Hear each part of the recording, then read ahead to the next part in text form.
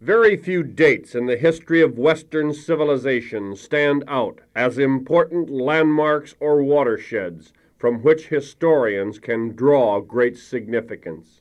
One date, however, that stands out and is such a date of significance for historians is the year 1453, for it was in that year that the great fortress city of Constantinople fell to the Turks.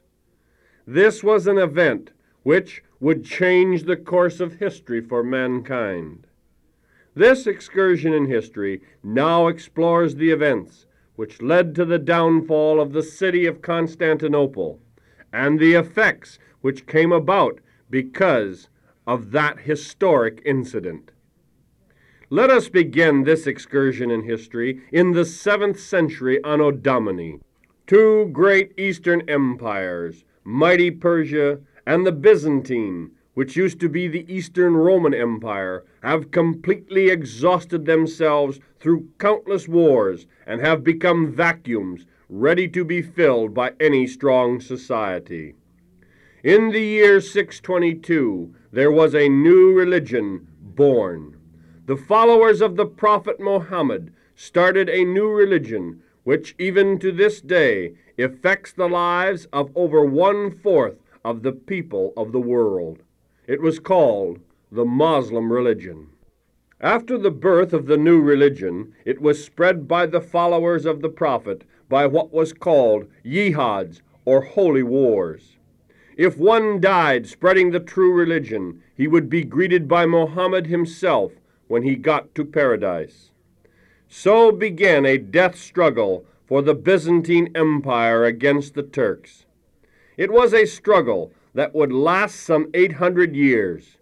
It saw the Crusades take place and finished with the annihilation of the Byzantine Empire itself. The city of Constantinople came into being right after Xerxes had invaded the Greek world, about 330 BC. Once Xerxes was repelled, across the narrow straits which separate Asia Minor from Greece, the Greeks began building the mighty fortress city of Byzantium. Over the centuries it grew, and it was finally taken over by the Romans. And during the reign of Constantine the Great, the city was renamed after him, and it became known as Constantinople. Today, the same city is known as Istanbul. By the year 1400, Constantinople had fallen heir to the civilizations of both the ancient Greeks and the Roman empires. The city of Constantinople preserved the records of history of both empires, as well as the classic works of the great thinkers and the laws of Rome. All through the Dark Ages, these great works were kept from being destroyed until Western civilization rediscovered them during the Renaissance. The walls of the great city of Constantinople had shielded Europe for thousands of years against every threat from the East, whether it was pagan or Moslem. After the fall of Persia and the rise of the prophet Muhammad, a new power arose in Asia. This new power was the Ottoman Turk. They had been converted to the true religion and decided to convert every last infidel to their religion or kill them. The Ottoman Turk even killed off his brother Seljuk Turks, who lived near the city of Constantinople, because they felt that they were backsliders, that they were not trying hard enough to spread the true religion. The Ottoman Turk gradually overran all the great Grecian Empire until by the year 1400, the city of Constantinople was virtually all that was left of the once great Byzantine Empire. The Ottoman Turks were continually at the doorsteps of Constantinople, but they were never quite able to conquer the city because of its mighty walls. It became the dream of every great sultan of Turkey to smash and conquer that city. In 1451, a new leader took over the Ottoman Empire. The new sultan's name was Mohammed II. He was only 22 years of age at the time of his accession to the throne. He was a powerful and arresting figure. He was handsome, cruel, and hardened by the intrigues of his father. But it was his brutality and ruthlessness that earned him the nickname of the drinker of blood. Yet he was an intelligent man and a lover of fine arts. He had read about the feats and exploits of Alexander the Great and Julius Caesar, and he too dreamed of gaining a reputation that would win for him a place in history beside Caesar and Alexander as a conqueror of men. Now, as ruler of the Ottoman Turks, he immediately gave himself to the long-cherished project of conquering the city. As far as his military affairs and strategy went, Muhammad II relied on numbers rather than skill to obtain his conquest. He commanded his own armies and lived the dream of war. Since the advent of gunpowder into the Western world, he had become a great supporter of artillery and was one of the first men in history to use artillery to its fullest advantage. The Greeks had nothing to match this artillery except the walls of Constantinople, which surrounded the city. The last emperor of the Greeks in Constantinople was Constantine XI. He became emperor after his brother John VI had died in 1448. His brother before him had done nothing during his reign except to try to keep the status quo with the Turks. He paid tribute to the Turks and agreed to a union of the Eastern Orthodox Church with the Roman Catholic Church in the West at the Council of Florence in 1439. His reason for the union of the churches was to gain aid from Western Europe in his fight against the Turks.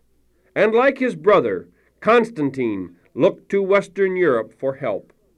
But any real help from Western Europe seemed doomed because of the conflicting interests and ambitions among the Western rulers. As far as they were concerned, Constantinople was merely a pawn in the political moves of Western Europe. Only the cities of Venice, Genoa, and the Pope of Rome offered any assistance at all. Venice and Genoa offered aid because their trade routes to the Orient were in jeopardy, and the Pope offered aid because of the union of the Church, which was reaffirmed. In planning to take Constantinople, Muhammad's first move was to confirm the treaty his father had made with Constantine many years before, and profess to Constantine his peaceful intentions. But as one person said, peace was on his lips, but war was in his heart. Muhammad's first offensive move was to land a force of soldiers and workmen north of Constantinople, and there he built a castle in which to keep his troops for his projected siege. The name of this strong castle he built was known as Romilly Hisar, or as the Greeks called it, Cutthroat Castle. The castle, Romilly Hisar, which was built near the Bosporus Straits, controlled those straits with its cannon fire and cut Constantinople off from its source of grain and food supply from the Black Sea area. When Constantine learned of the existence of this castle, he decided that perhaps he had better close the gates of the mighty city as a precaution. Upon hearing that Constantine had closed the gates of the city, Muhammad declared war on the city on June 21st, 1452. The Sultan next appeared before the city at the head of a large force of some 50,000 men, and after looking over the situation, withdrew to a place called Adrianople, where he completed his preparations for his onslaught. Within a few months, the Sultan had amassed an army of between 200 and 250,000 men. Just how many men the Sultan had exactly is not known, but one thing that everybody agrees on is that his army was huge. About 110,000 men were effective soldiers.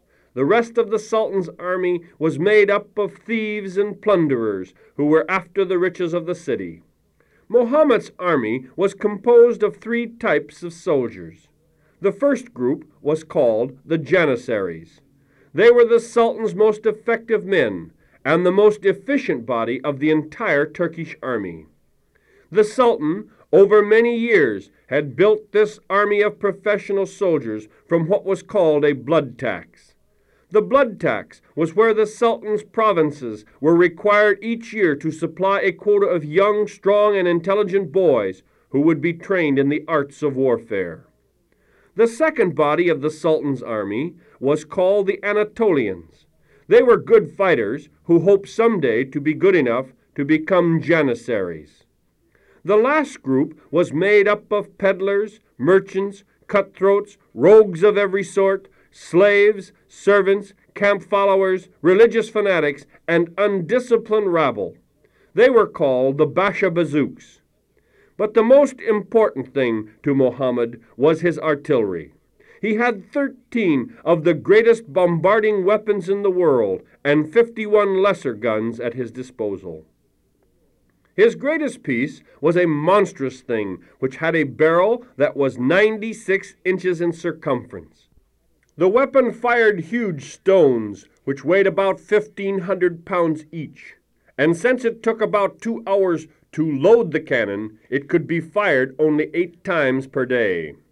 This cannon went by the name of Royal, and according to the custom of the day, it was set up just outside bowshot from the city's walls. The Turks also had a large, inefficient fleet of about 145 ships. To hold back this formidable array of forces, Constantine had some 8,000 men and a few ships. He had about 3,000 foreigners, most Genoese and Venetians, who were loyal to him and were willing to fight. Out of the 100,000 people living in the city itself, about 25,000 were of military age, and of this 25,000, the emperor was only able to get 5,000 to answer his plea for help. Yet, despite this cowardly showing, the emperor would heroically defend his city. Indeed, it would be a death struggle to the end. Constantine wished he had more men with which to fight his opponent. Oddly enough, fate was kind to him, for a man by the name of John Giustiniani arrived in Constantinople with some 700 well-armed men in 2 large ships. Constantine immediately made this fighter his commander-in-chief, in charge of the forces defending the city, and he had all but dictatorial powers.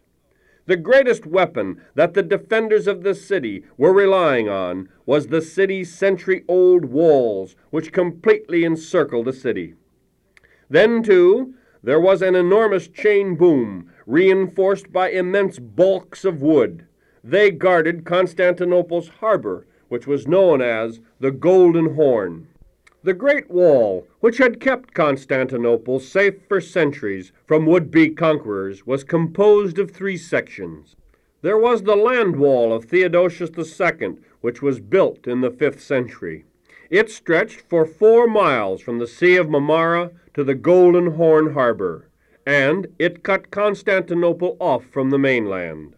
The 2 other walls were the sea wall, which ran alongside the Golden Horn for some 3½ miles, and the sea wall, which ran along the Sea of Marmara for 5½ miles. The Theodosius land wall was itself composed of 2 walls, and had a breastworks before it. Furthermore, before the breastworks, there was a ditch, 60 feet broad and 15 feet deep.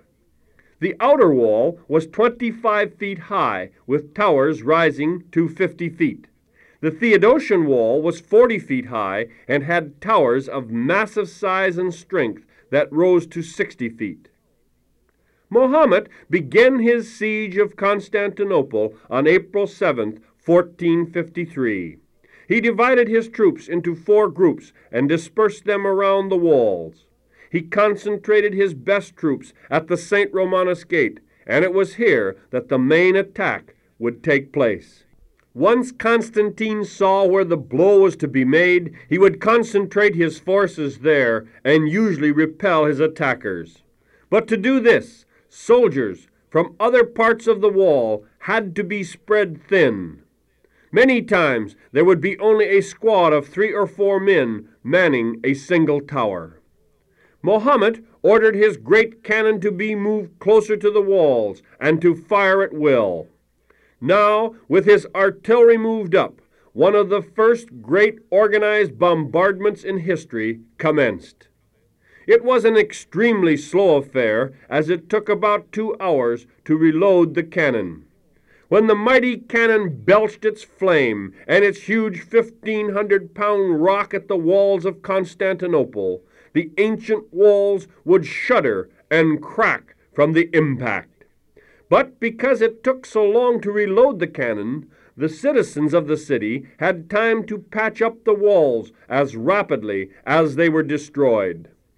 The walls were repaired by using mud and tombstones from the adjacent graveyards. These tombstones would be embedded into the fabric of the wall, and mud and mortar was splashed around them. These repairs seemed to make the wall stronger and more resistant to other shots which were poured into the wall, as the new earth absorbed and buried the balls in the wall itself. The weaponry used by both sides included muskets, crossbows, catapults, swords, arrows, lances, and javelins. The Turks were relentless antagonists. They watched the walls continually for a chance to scale some unguarded area and break into the city. Finally, on the 18th of April, Muhammad, who was becoming impatient, ordered a general assault on the walls and the harbor. The Turks rushed forward to the walls, yelling, "To the sack! To the sack!" The defenders returned the rush with a terrific fire of handguns, wall guns which fired 10 lead balls at once, bows, crossbows, and catapults. After 4 hours of fighting, the onslaught of the Turks was swept back. Meanwhile, the Turkish navy found that it could do nothing against the Greeks because of the chain boom at the mouth of the Golden Horn. 2 days after the first repulse, Constantine received word that 4 large Genoese warships with troops and munitions were sailing to Constantinople. On the way to the city, they met and picked up a large ship laden with grain. When Mohammed learned of these ships, he immediately dispatched 150 Turkish galleys to destroy them. The 4 ships, however, were strong and sturdy. These heavy Christian ships, with their high forecastles and poop decks, rammed and smashed the first Turkish vessels that attacked them. At one point, when the wind gave out on the seas and they became calm, it looked bad for the Christians. But they used their heads, tied their ships together, and made a floating fortress.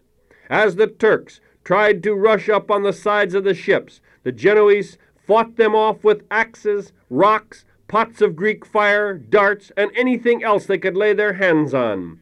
The Genoese fought back every effort made by the Turks to board their vessels. About sundown, a south wind sprung up, and the ships made their way through the Golden Horn to safety. Mohammed was furious. At first he was determined to cut off the head of his commander for allowing this to happen, but as his rage moderated, instead of killing the man, he just had his men beat him senseless with heavy sticks. The Turks were at their lowest point, repulsed everywhere, and now being humiliated by a mere handful of Christian sailors. Perhaps they should give it up as a bad deal and let it go at that. But Muhammad was still confident he could smash the city. So he tried to storm the walls, this time with an immense wooden tower which the Turks had built. The tower was dragged up to the ditch. Once the tower was close to the walls, the men inside began firing on the Greeks manning their walls. The Greeks responded by floating barrels of gunpowder across the ditch with fuses burning. As they reached the base of the Turks' wooden tower, they exploded, and another effort of Muhammad's was frustrated. Muhammad now felt that if he couldn't go over the walls, maybe he could go under them. So he ordered his men to start tunneling. From May 15th to May 25th, various attempts were made to get under the walls, but each time the Turks were turned back as the Greeks countermined the tunnels, blew up the miners, and then suffocated whoever was left with smoke pots. At other times, the Greeks would blow holes in the tunnels and allow water to trap and drown the Turks within. Little by little, the Turks began losing heart because of their repeated failures. The Sultan himself called for a council of war to decide whether or not to abandon his siege. But his viziers urged him to have another go at it, and a new plan of attack was worked out. First, Muhammad felt he must get control of the Golden Horn Harbor. The harbor was important because if he controlled it, he could then threaten the northern seawall and further disperse the defending forces. Since he could not get past the Great Chain Boom, he decided to bypass it. The only way he could do this would be to move his ships overland. He would have to transport part of his fleet across 1 mile of land from the Bosporus Straits to the inner part of the Golden Horn Harbor. So a runway was built and greased, and 72 ships were dragged across the land and into the harbor. At night, the Greeks tried to attack and set fire to the ships, but their efforts failed. Now that he controlled the harbor, his great plan of attack was that his fleet should pin down the defenders on both seawalls and prevent them from reinforcing the land wall. 3 sections of the land wall, in the meantime, would be attacked, with the St. Romanus Gate becoming the focal point of the attack. Furthermore, the attack was to be carried out day and night, without a pause. Fresh troops would be brought in day after day until the defenders were worn out to the point where they could no longer defend themselves or the city. The brave garrisons defending Constantinople now numbered barely 4,000 fighting men. Constantine XI, however, kept his dignity. On May 28th, he held the last religious services in the beautiful church of St. Sophia. Here, he gave a stirring speech and revived the hopes that the city might be saved. Gradually, the great church emptied, and the men returned to their positions on the wall. No Christian service was ever held in the church of St. Sophia again, not even to this very day. On the 28th of May, 1453, Muhammad's army was in readiness, and he ordered the attack on the great city. He had arranged a large collection of ladders and iron hooks to pull down the barricades built by the defenders to hold back his assaults. Furthermore, he amassed great quantities of dirt and rocks to fill the ditches for crossing. The first assault wave to hit the defenders of the city would be the Bashabazouks. Muhammad's plan was to have the rabble of his army exhaust the defenders of Constantinople, deplete their ammunition, and then have his crack troops, the Janissaries, gain the wall. In the meantime, the great cannon, Royal, which has been quiet for a long time because it was cracked under its own concussion, was repaired and returned to service. All that day, the attack continued, with wave after wave of Turks being repulsed. For the defenders, they fought with no chance of escape. The attacks of the Bashabazouks were met with a rain of stones, javelins, arrows, bullets, and Greek fire. The Greeks defended themselves so well that the rabble began to retreat. But much to the surprise of the Bashabazouks, they found they could not retreat, for the Sultan had ordered his troops to kill any coward that did not die fighting the Greeks.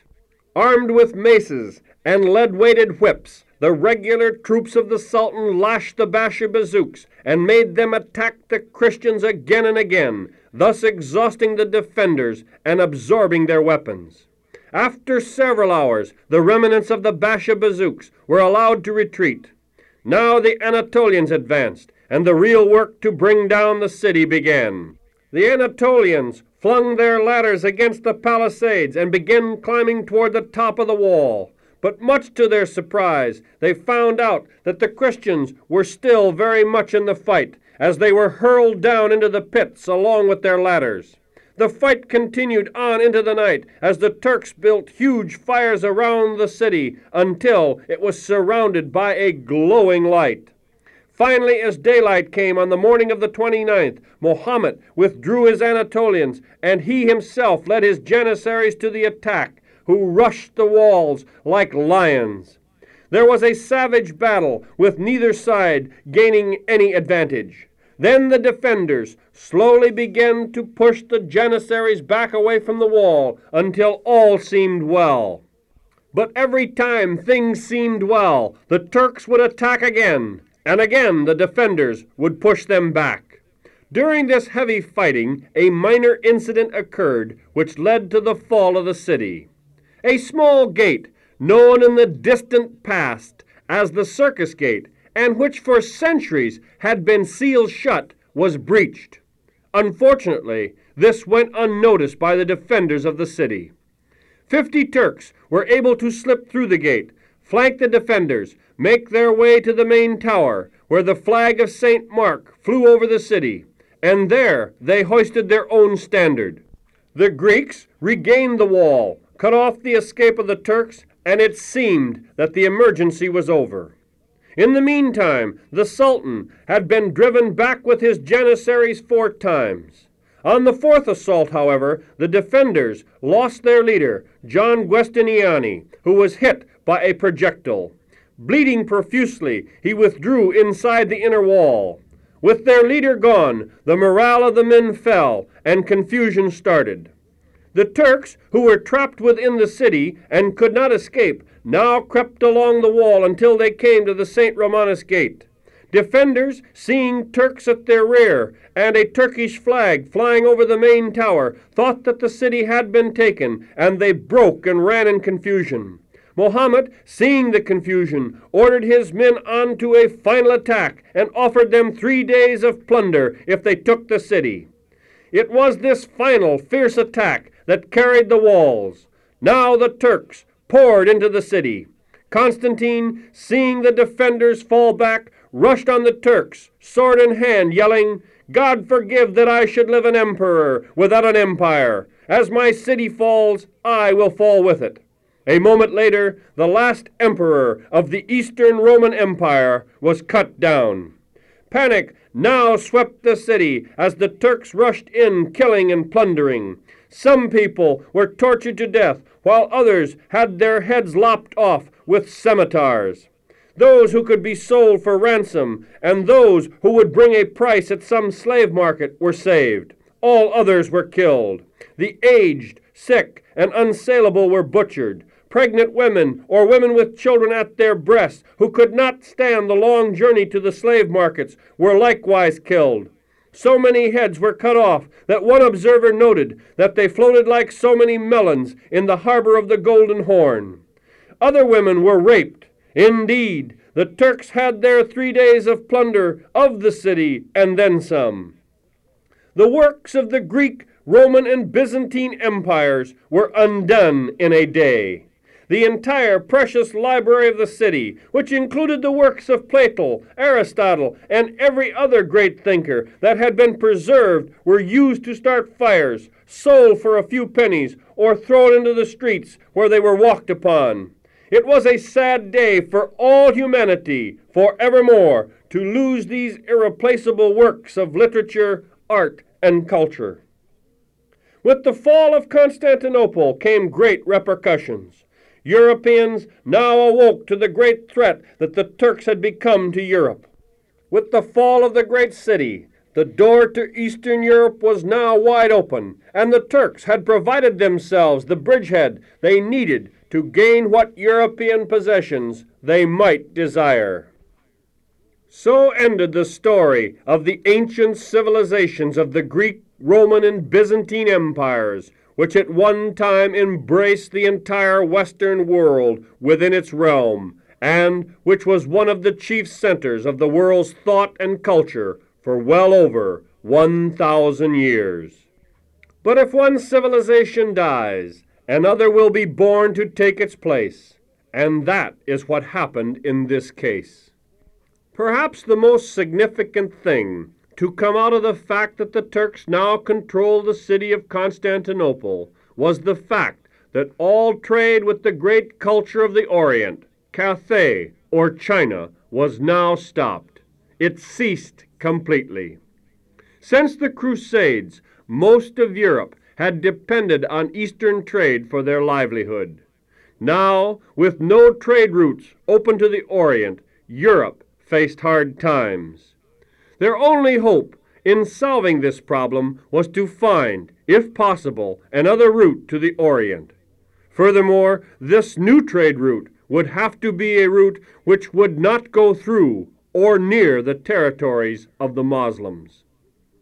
During the next few years, Europeans began seeking this new route to the Orient. Eventually, a young adventurer by the name of Christopher Columbus will convince the rulers of Spain that by sailing west, one could discover China. He felt that the world was round and not flat. Given the opportunity to prove his idea, he sailed west from Palos, Spain on August the 3rd, 1492. And a few months later, in October of 1492, he discovered something which would prove to be more important than China to Western civilization, as he discovered a new world. And so we bring to an end this excursion in history, this story which changed the course of history and the destiny of mankind.